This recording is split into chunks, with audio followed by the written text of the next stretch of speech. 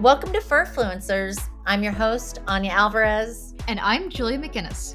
And this is the podcast that goes behind the scenes with some of the most loved animal influencers on the internet. And today we're speaking with Joanne, the human companion of Pigcasso, a pig who has found a love for painting and who is living the dream of every artist with exhibitions in places like Amsterdam and London and creating pieces for collaborations with brands like Swatch. Thanks for joining us, Joanne. My name's Joanne Lefson. I'm founder director of Farm Sanctuary SA and also actually founder director of Oscar's Ark, which is a dog adoption platform. But for the sake of this interview, I believe we're focusing on Pigcasso. So I'll give you a bit of background on that. So cut a long few years short. Basically, always grew up with animals, love animals, very much focused on the welfare of animals and the philosophy behind loving animals and eating them and all that kind of stuff. You probably lost half your audience now. And so basically, in 2009, kind of my journey started. I adopted an amazing dog from a local shelter who I called Oscar, one day away from being euthanized. And everybody wanted to know where to get an Oscar. He was such a cute, amazing, interesting looking dog. And I thought, this is so weird because, not weird, actually very sad. The fact that such an incredible dog that I could have adopted out 1,000 times over wouldn't have even had a chance at life, right? If I hadn't gone and adopted him that day. So in order to inspire sort of a greater audience to show how wonderful adopted dogs are, we went around the world, went to 43 countries, inspiring dog adoption. Came back to South Africa, and then when I lost him in 2013, I decided to develop a very inspiring dog adoption center in the countryside just outside of Cape Town. And while I was doing that, I had this extra bit of land next door, and I didn't quite know what to do with it. But one thing that I'd considered was to establish a sanctuary for rescued farm animals, and it really came out of the idea of actually, when Oscar and I would travel around the country to give talks to raise money for animal shelters, it was always so interesting. We'd talk about our journeys and talk about going to China, and everyone would always lift up their hand and say, oh my goodness, how did you go to China? They eat dogs in China. And I'm like, yeah, well, okay. And everybody sitting in the room was pretty much munching on a burger or a cow or something, a different kind of animal, but they didn't see that there was anything wrong with saying that something about eating dogs, but not eating cows, for example. So I thought that was quite interesting, the disconnect of what we do, what we eat, and also the cultural conditioning that makes one fine and one not. So it's that whole philosophy. So when I had this land, I thought, all right, I'm going to do a farm sanctuary. We built this barn. It was an incredible barn. I think the builder got all the plans wrong because it was way too big. And I thought it's going to be called Farm Sanctuary SA. Let me go and rescue the first farm animal. And this first farm animal was actually a very small piglet that fit into the back of my Mini, although it's never smelt the same since I rescued Pigcasso. And literally went to a local hog farm. Now, there are hog farms everywhere. You just don't see them because they're hidden away. You would never know that if you drive along a freeway in a typical countryside, you've probably passed a couple of factory farms, but there's nothing to say that you've passed one because nobody wants to flag it. So they don't want people to see what's going on inside. So went to a local one, and in South Africa, it's a little bit more rural in the sense that it's quite easy to get in and to talk to the manager and to acquire a pig. If you have the right discussion, you would never be able to do that in the States. In fact, you could be in jail for 10 years just knocking on the door of a factory farm, believe it or not. Anyway, so acquired this little piglet, brought her to Farm Sanctuary. And then to answer your question, knowing that pigs are very smart, intelligent animals, I wanted to keep her entertained. And so I threw in some soccer balls, tennis balls, golf balls, actually. I studied in Texas on a golf scholarship. So there was a bit of golf. Wait, sorry. I have to interrupt you because I played golf in college and I actually played golf on the LPGA. So you're kidding. We got to play golf sometime. Wow. No, you would beat me now. Well, you probably would have always beaten me, but which college did you go to? I went to the University of Washington. Oh, wow. Okay. So my first semester was at Longwood College in Virginia. Yeah. So actually, well, Washington is, So that's really interesting. Isn't that crazy? Yeah. That's crazy. We'll talk golf next time, okay? Yeah. And so Picasso, and there were also some brushes that had been left behind because the barn was newly built, and basically this little piglet, aka Picasso, literally ate and destroyed everything except these brushes. She was very curious. She picked them up. She played with them, put them in her mouth, and I thought, wow, this is quite interesting. You know, maybe there is something in this backstory. I had a bit of a creative background. And I, you know, I also started to think, wow, it would be so, if she was wanting to paint, if she was willing and able, and, you know, obviously it was a sanctuary first, so she would have to have the interest herself. Maybe she could paint, maybe she could inspire a greater audience with unique artworks. And maybe this could also sustain the longevity of the sanctuary, right? Because as a nonprofit, you're always looking for funds to do further rescues and everything else. And it didn't take long with some positive reinforcements, putting a canvas in her stall and really encouraging her to, you know, once she was picking up and playing with the brushes, to actually walk towards the canvas, to actually start, you know, dancing this brush across the canvas. And then, of course, I added paint. And it really didn't take long before she was really basically painting on her own free will on the canvas. And it was a bit messy at first, of course. It was a little bit like the Wild West. There was paint everywhere. There was paint on the ceiling, it was just, there was even paint on the rescue chickens now that had come into the barn in those couple of months that we were doing this. And what's actually amazing, because you're in New York, is another coincidence here, is the very first painting was sold by way of, we have a loft in the barn and people can come and stay for the night. And there was two attorneys from New York, which made me nervous already, because I'm thinking, boy, that's better be a good trip. Nothing better go wrong. And they called me over the next morning, because there were a lot of art, like canvases all over the place. It was chaos. And they said, hey, we would love to acquire one of these paintings. And I was kind of taken aback. I wasn't expecting it. And they said, well, how much is this one? And they pointed to a red painting that was on the floor. And I actually didn't know what to ask for this painting. I just looked at them I didn't even know what to say. And eventually, after giving it some thought, I just said, well, look, make a donation to the organization. What is this painting worth to you? And they made a $500 donation for the artwork. And that was the very first Picasso that was sold, was to a couple in New York. And yeah, well, the rest is kind of history. I am curious, when you noticed that she wasn't tearing up the paintbrushes, what do you think about the paintbrushes captured her attention and made her, I don't know, not want to destroy them? I think it was the texture. I think it was the texture of the brushes and the fact that part of it was sort of, there was a hard handle and then the contrasting softness. I also have to say that now that the project's 5 years into its maturity, I guess is the word, there is definitely divine intervention behind this project. Some of the things that Picasso does at the most perfect of time. And one very quick example is it was a commission for a 69th birthday, for example, and it came in at the last minute and they needed it that day. I ran over to the barn at a time that she never really feels like painting, had two canvases left in the roll, put it up, and she basically painted a perfect 6 and a perfect 9. Oh my God. 6 on one page and 9. And of course, thank goodness I recorded it. It wasn't a great recording because I had to do it so quickly. I had a few minutes to do this.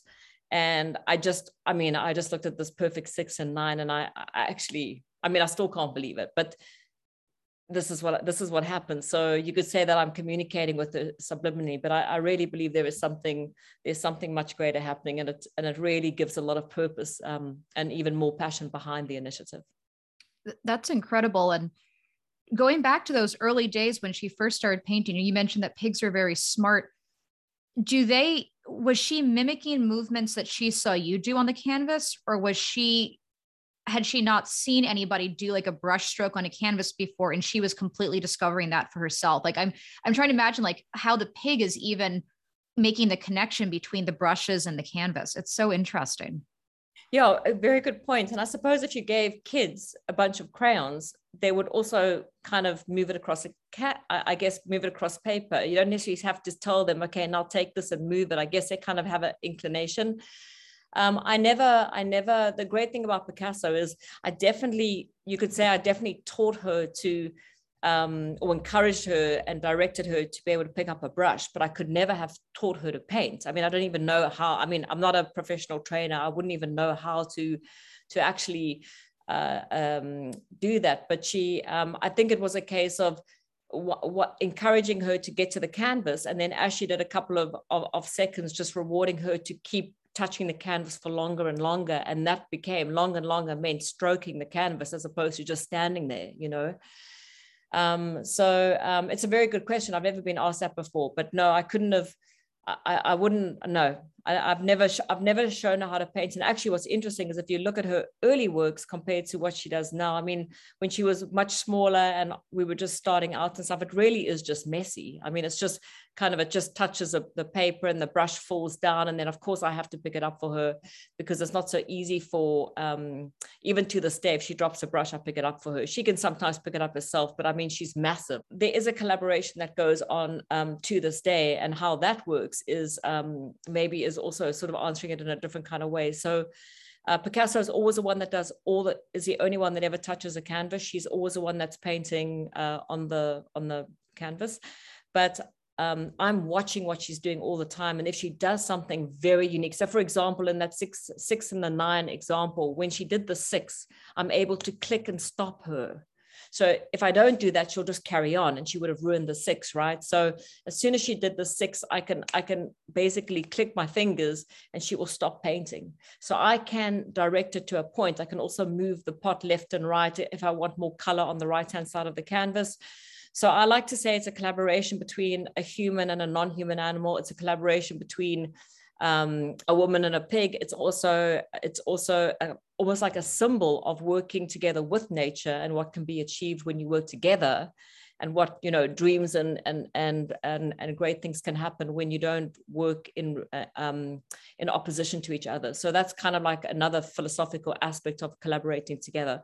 But Pigcasso is definitely the artist. I can't make her paint anything. And there's often times where if she wants to carry on, she'll carry on and mess up a painting, but actually she doesn't really mess up a painting because it's always an original Pigcasso, and there's always someone that likes a busier, more crazy paintings. Basically, we are 50-50, and you know, and when I walk into the barn and stuff, she's very keen to paint. She wants to get out. She knows that I'm a part of the process, and I know she's a part, and there's a lot of mutual respect between us.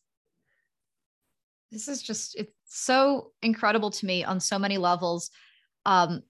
We have a bunch of questions. I'm going to go back to something you said, though, you know, for our audience listening for those who haven't seen a Pigcasso painting, you know, just to paint the picture for you a little bit, you know, there are some of them have these very broad brush strokes, layers of color, layer of texture, and others are incredibly delicate. They remind me almost of like a Japanese watercolor, very faint, delicate brush strokes. And what my assumption was that Pigcasso's painting over time would have gotten more layered, more complex as she got more comfortable applying paint and applying the brush strokes. But it almost sounds like you've had less activity on the canvas as she's gotten more controlled and more deliberate about what she's doing. Is that correct? Or am I like reading too much into this? So more deliberate and more correct is also, we've grown through this process together. So it's also, I've also become a little bit more deliberate and set on how we're painting. So a more complex painting doesn't mean it's a better painting. So for example, if she does I'm trying to think of an example. If she does a simple black line drawing that looks like, for example, Harry Potter's hat. I think it's called the Sorcerer's Hat. She did it the other day. It was a perfect Sorcerer's Hat. It sold within minutes of going online. That is a masterpiece. That took a few seconds, and because it looks like something, it's not how many colors it is. It's not how complex the painting is. The simplest line can be that a human eye can relate to, makes it a very valuable painting. Okay, and a very special painting, and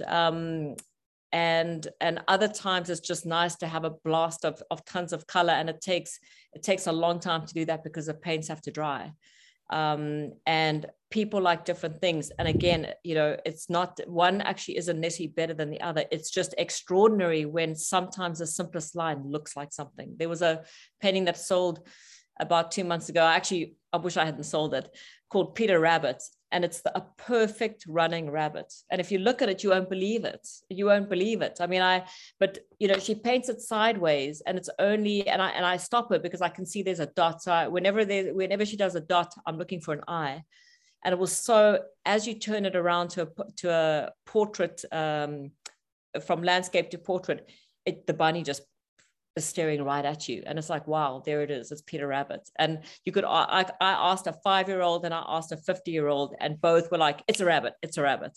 And that makes it a very valuable painting. So that painting beats any painting that could take months to, you know, 100 colors on top of each other would not be a better painting. Can I get a commission piece? I love my dog so much, and I'd love Pigcasso to paint something for my dog. Don't push it, okay? We actually, a couple weeks ago, we interviewed another owner of a pig, Penny the Fire Pig, and she is a mascot at a firehouse here in New York City, and she actually paints as well, but she paints with her snout. And so they give her non-toxic paint. And so she likes to, they discovered as well, kind of randomly, that was something that she liked to do. So I feel like there's a collaboration on the horizon that we should try to coordinate. But as far as just when you discovered this talent and she started painting, how did people start finding out more about her work? When did her presence really start to take off in the art community? Yeah, so the first painting sold, and then we had quite a few visitors come in because we're a sanctuary. We're open to the public for the public to come and make a positive, awakened connection with farm animals. Because at this stage now, I had quite a few rescued farm animals, and word just got around, and eventually the British press contacted me, and they wanted some photographs and a more backstory to Pigcasso.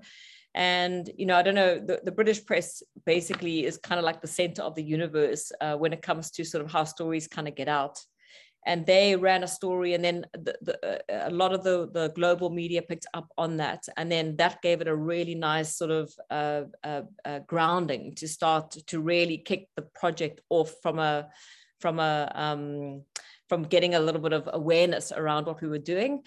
And then it kind of all flowed from there. She did an exhibition in the waterfront. It was the first time in history that a non-human animal had done an exhibition, a very own exhibition, and that created some more awareness. And then literally Nissan commissioned Pigcasso to design the 50th anniversary racetrack for their adverts, and that was a very nice punt for Pigcasso. And then Swatch called us from Switzerland and said, we designed the 2019 Swatch.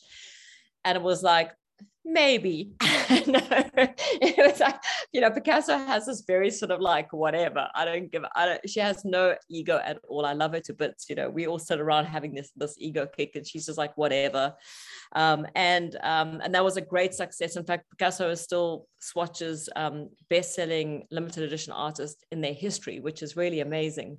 I mean, I'm sorry, that is so, that's awesome. I mean, a pig designed a Swatch collection, and that's the best selling. It's totally cool.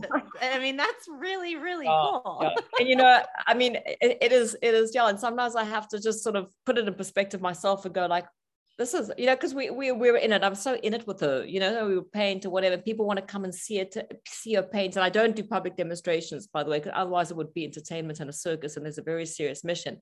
But sometimes I try and step back and go, well, you know, if somebody had said you're going to get this pig, she's going to be about 600 kilos, which is over 1,000 pounds, by the way. And she's almost going to be my height. She's massive. Pigcasso is a massive pig, and she's going to do the Swatch watch, and she's going to sell millions of bucks worth of artworks. I would probably go, get out of here. I've got more chance of winning the US Open, right? On the, like, you know, beating Michelle Wee if she's still playing, and or whatever. But actually, probably more chance of beating Tiger Woods, actually. And I mean, here we are, you know. And I think the cool thing, the real rags to riches story here is, here's a pig, one of, I mean, out of the hundreds of millions of pigs on the planet, you know, 100 get rescued. Probably the first rescued pig in South Africa gets rescued, would have been a bacon sandwich without any empathy or consideration for the person that was consuming her. And instead she gets rescued at 1 month of age, avoids the slaughterhouse, and ends up at the sanctuary and does these amazing things. It's really it's not just a miracle. It's a testament to how smart she is, how creative she is, and also I'm very grateful for it and very, very proud of her for carrying this mission, this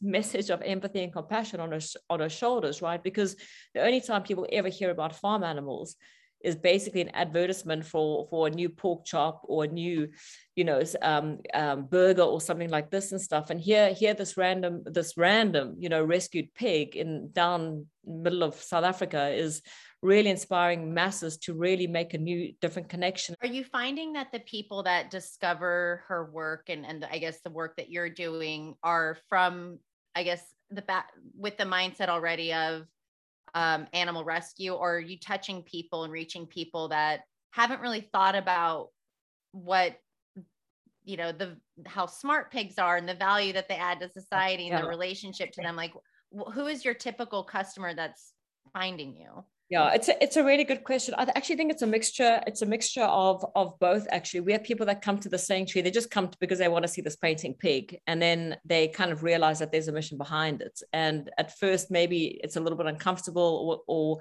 at first they hadn't thought about it before. So now their mind's going 1 + 1. Okay, what is this really about? Because there's a backstory here, right? That I always try and just bring into the forefront in a subtle way.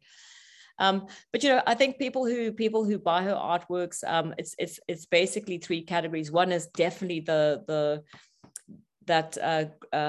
wonderful group of people that support the mission, that are vegans or vegetarians, and they want to support the sanctuary because the proceeds benefit obviously Farm Sanctuary. And so it's basically making a donation and getting a great piece of artwork. Others are investors. I think it's going to be worth a lot more one day, which it better be, and it will be. And then there's the third lot that just love the art and they think it's great artwork and they want to buy it because they like it. I do get emails on a regular basis and definitely visitors that come in that haven't made the connection. And I had a boy the other day, amazing, one of many examples, but it was a wonderful moment because this little kid comes in, big Pigcasso fan and stuff. And then for fun, I said to him at the end of just showing him Pigcasso, I said, "Hey, what did you have for breakfast?" And he said, "I had a bacon." I said, "But hey, you had a bit of Pigcasso, And he's like, he looked at me like, what is this auntie talking about? And he said, "That's not Pigcasso. Bacon's small and thin and, like little pieces like this. And Pigcasso, so, Picasso's a pig."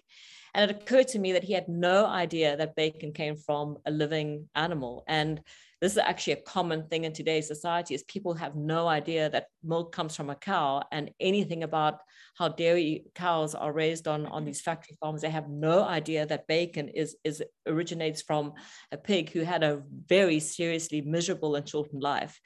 And so there's that disconnect. And this little kid looked at me and he finally got it. I could see the moment he understood that the bacon was a bit of Pigcasso. And I don't think he will ever eat, it's one step at a time. And that's so satisfying when those kind of moments happen. You can't change the world, you can't change everyone, but just moments like that make everything worthwhile. Well, I think it's interesting too. You're talking about out of sight, out of mind, as far as particularly farm animals. And cats and dogs are more integrated into our day-to-day lives. People are walking dogs down the street. Cats live at home.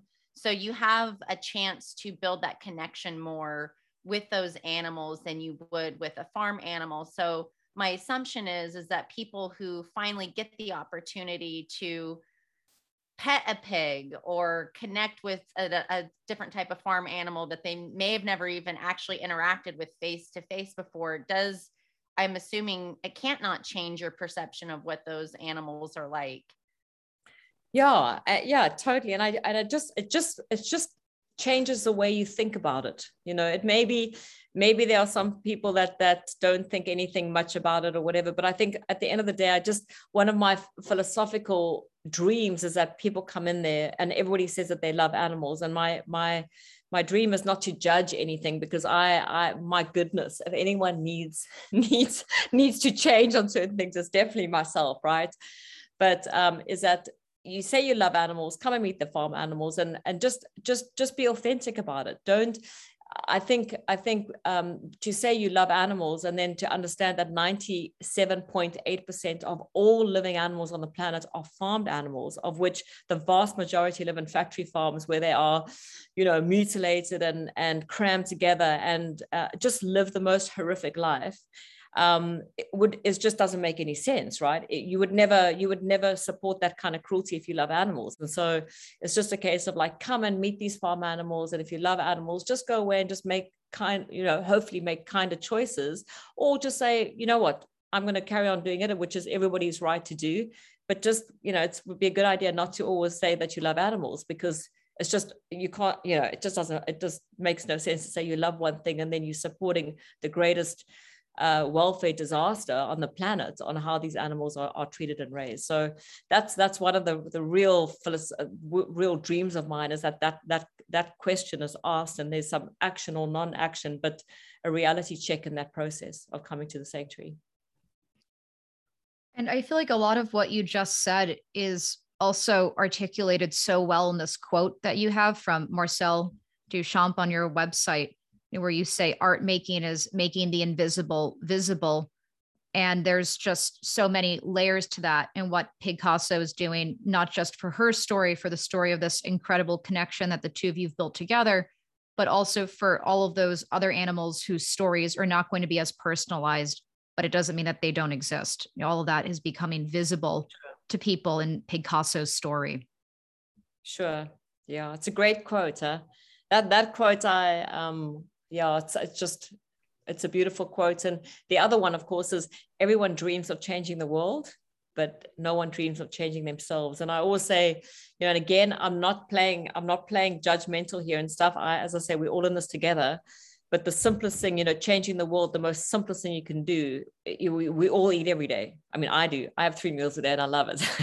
And the simplest thing, you don't have to go to another part of the world to save anybody. You don't have to make a donation to a charity that you support. The most important thing is really what your daily actions do and the effect that they have on the things that you care about. So it's such an easy change. There's nothing easier than doing something that you changing what you do every single day for the betterment of supporting what you believe in. And I think changing your perspective as well. Because again, there are so many things I want people to take away from this conversation, but as it relates to Pigcasso's art, the magnitude of impact that this has had. I mean, Pigcasso's artwork is selling for thousands of dollars. She's had openings in Amsterdam, London. It sounds like you have more planned. She's done these incredible brand collaborations. She's got an NFT line. She's involved in a wine line. I mean, it's unbelievable. And people are making decisions along the way to feature her in those galleries, to purchase those paintings, to support these different projects. And I think that's an incredible way of engaging with her and these different issues that she's bringing to light as well. Yeah. I mean, it's really a dream project. It's a dream creative project, and I'm very grateful for it. And I'm very grateful for Pigcasso. And I also, I'm just, it's really just, it's very rewarding. And Pigcasso drives me crazy. She drives me nuts. She is very stubborn, and she's very herself, but she really is, it's amazing what she's achieved. And I'm as I say, it's a privilege to work with her, and I'm very grateful for having the opportunity for having done this and sharing her message with people. It's rock and roll. Well, we've interviewed a few people in the animal influencer space where they've created these accounts for their animals with the intention of making them animal influencers. And there's not really maybe a mission behind these accounts other than just creating fun, happy content about their animals. And then I feel like there's this interesting space of people like you who are using animals to really bring awareness to bigger issues surrounding the way we treat and have relationships with animals around us. I'm curious how you feel about the traditional animal influencer world, where people are really using their animals to make a profit off of them in some cases, versus the type of work that you do along with other sanctuaries who use social media to raise money for animal sanctuaries or rescues? That was, look, I can't really judge it. I mean, everybody's got to survive, and everybody has a different means to make an income. I can just say that from my experience, there's something, I wouldn't be interested in painting with Picasso if it was just to make money. I just personally, I've never been motivated just to make money. It's never been my drive. The fact that Picasso makes a lot of money is a huge bonus, because it enables us to go and do some exhibitions around the world if we're not invited, and enables us to have the means to rescue more farm animals and to hire a great staff here and to make sure that the animals have great vet care. And it's a purpose that really drives my interest. And I really believe, and it's just my personal experience, is that if you follow something that you really are passionate about, the income takes care of itself. That's I think it's stuff and that's just how it's always been in my projects. It was the same with going around the world with Oscar. Things just happened in the right way. The universe conspired in my favor, and I think it was because the passion and intention was there. And so I can't comment on doing it the other way. Yeah, no, it's fine. It is funny though. I have a lot of friends who are artists, and my uncle was an artist, and I feel like they probably would be very jealous. Like, how does this pig get? They're dying to get in galleries. They're dying to get exhibitions, and this pig is doing it, and it probably drives some artist up the wall. I love it. I had a Russian guy once, actually. I talk about Russia now, but there was a guy years ago. I remember he wasn't even joking. He said, I'm actually sitting in my living room and I'm crying because I have never sold a painting for that amount of money. And it's like, and a pig has beaten me to it. It does bring me to answering that one question about what makes this pig's painting valuable. And one of the stories I like to say, I mean, there's many different ways to answer that question, but I think my favorite way to do it is to say, there's 8 billion people on the planet, and if you gave them all a paintbrush, they would all paint something.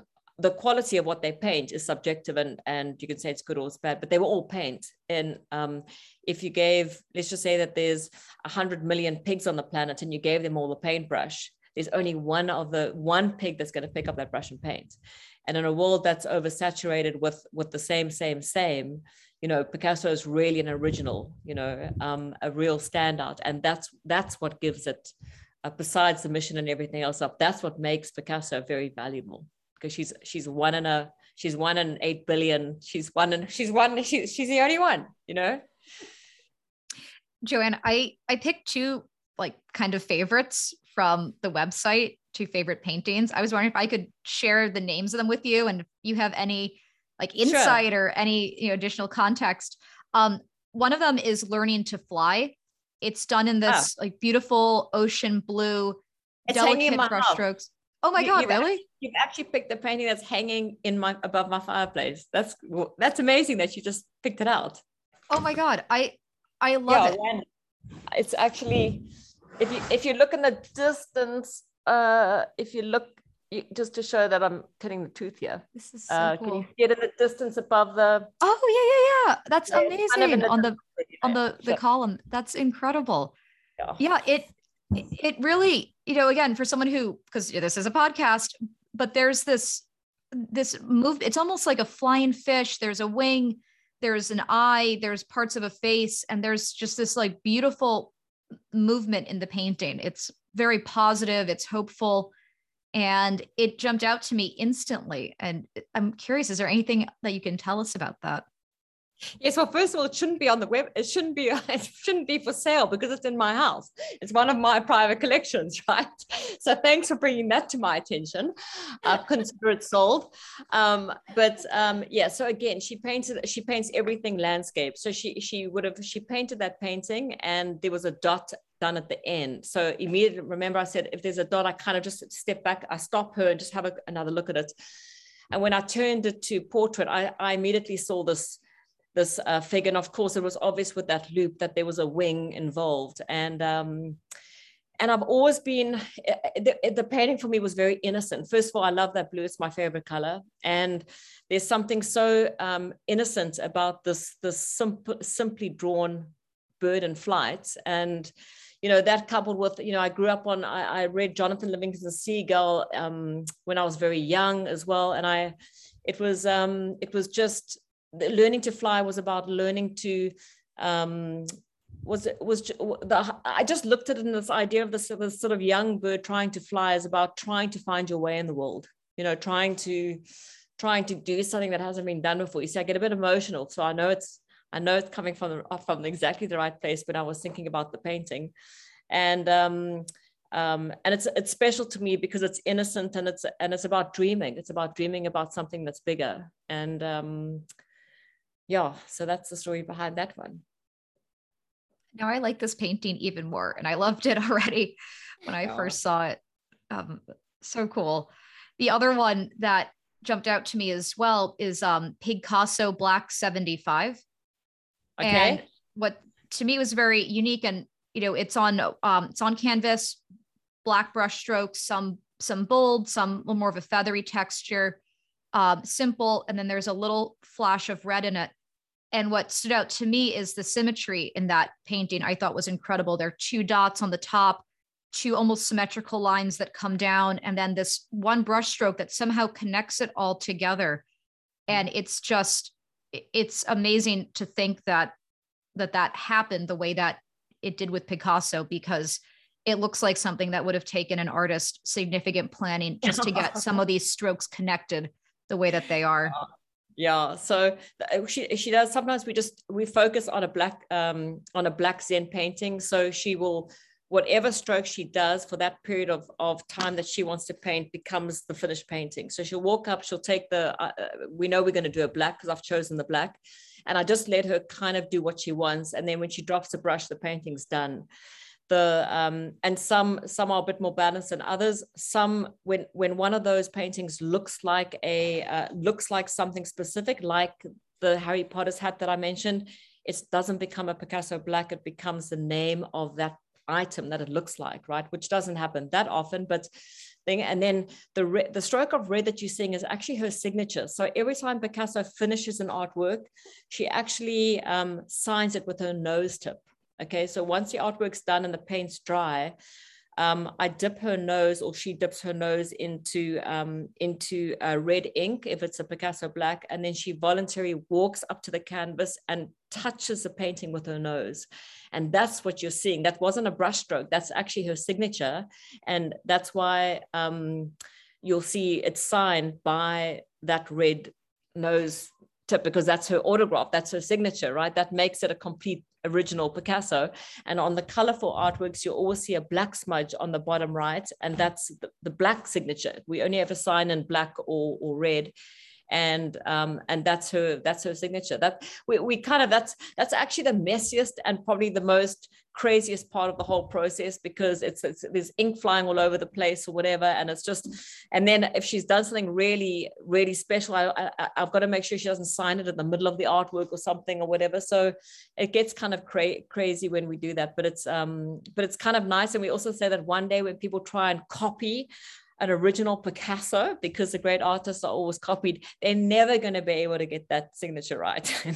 They're never going to get that nose tip right. They're going to have to buy that's from Pigcasso. They're going to have to buy a pig nose at a costume store and dip it in paint. Good luck. And then what if somebody videos them actually signing it while they're on their 4 hands and knees and stuff? They're going to lose all reputation for the rest of their life. Amazing. Yeah. One question Anya and I it's sort of a weird question. You're curious how you respond to it.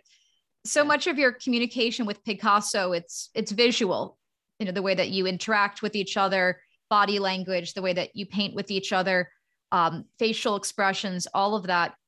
But if there was ever a day where you could say one thing to Pigcasso, you know, out loud, speak to her and say one thing to her, and she would understand it completely, what would you want to tell her?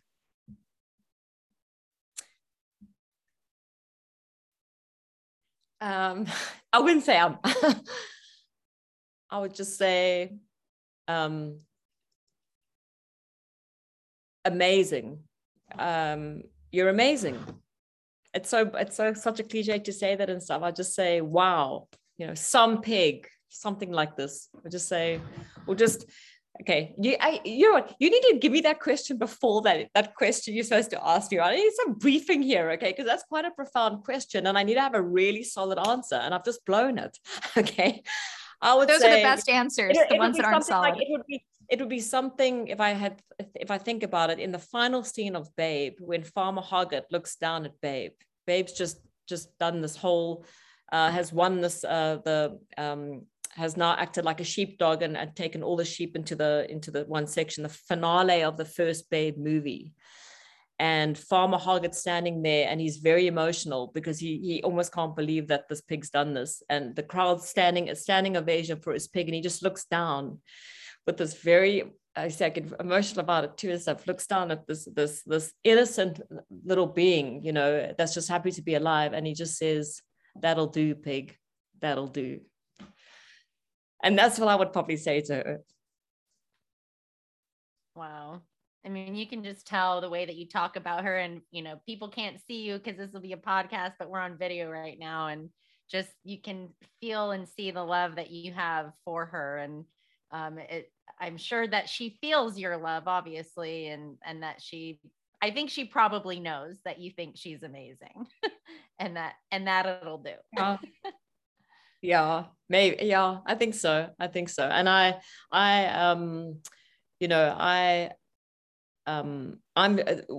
just glad that she's in the sanctuary, that she has, I don't know how long she's going to live for. She turned 6 in May.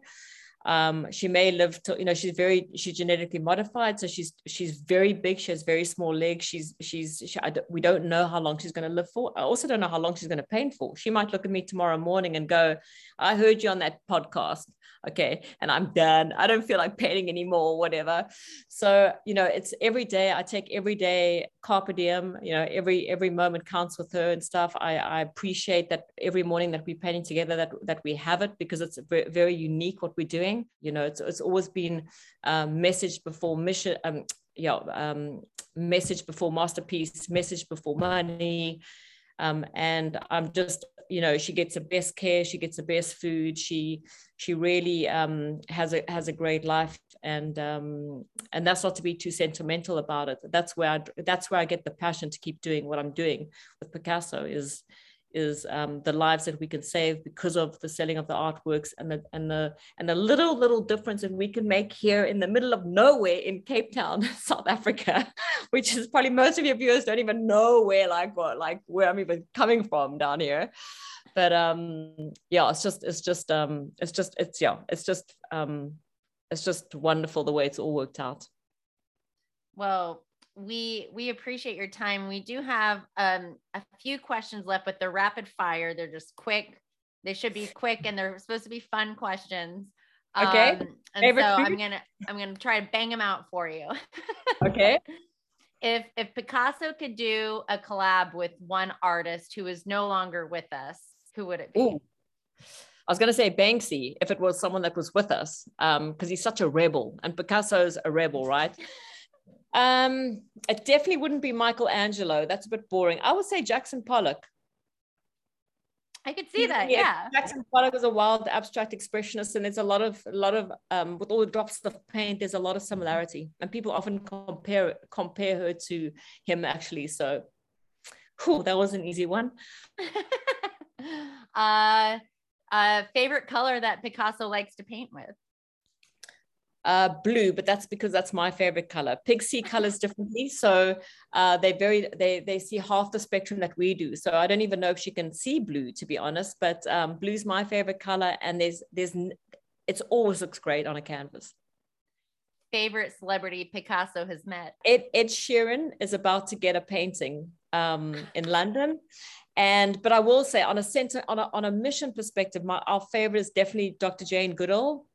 She has a Pigcasso, and she's also written the foreword to Picasso's book that's going to come out next year.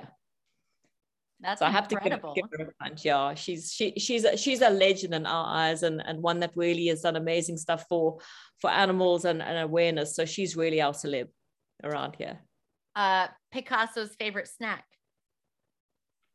Everything except everything except meat, dairy, and citrus fruits.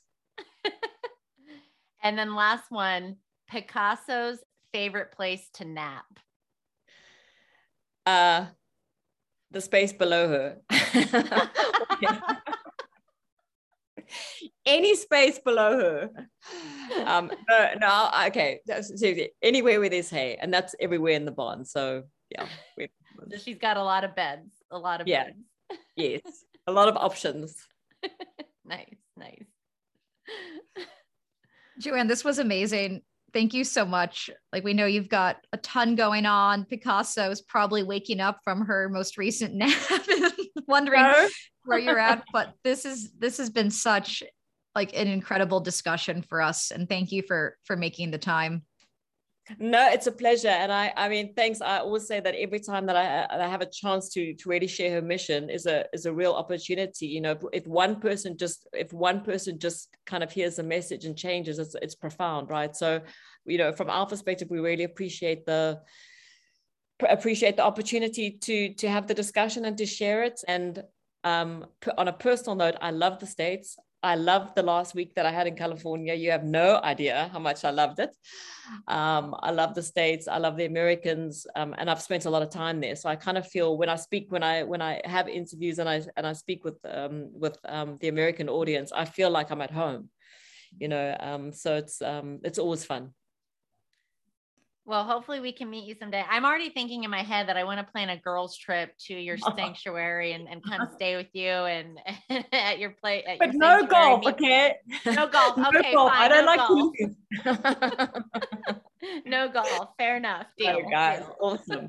That was great. Thanks a lot, eh? Yes, thank you so much. We hope you have a great rest of your day. Yeah, you too. We'll chat again soon. Sounds great, Joanne. Thank you. Cheers, guys. Ciao. Ciao.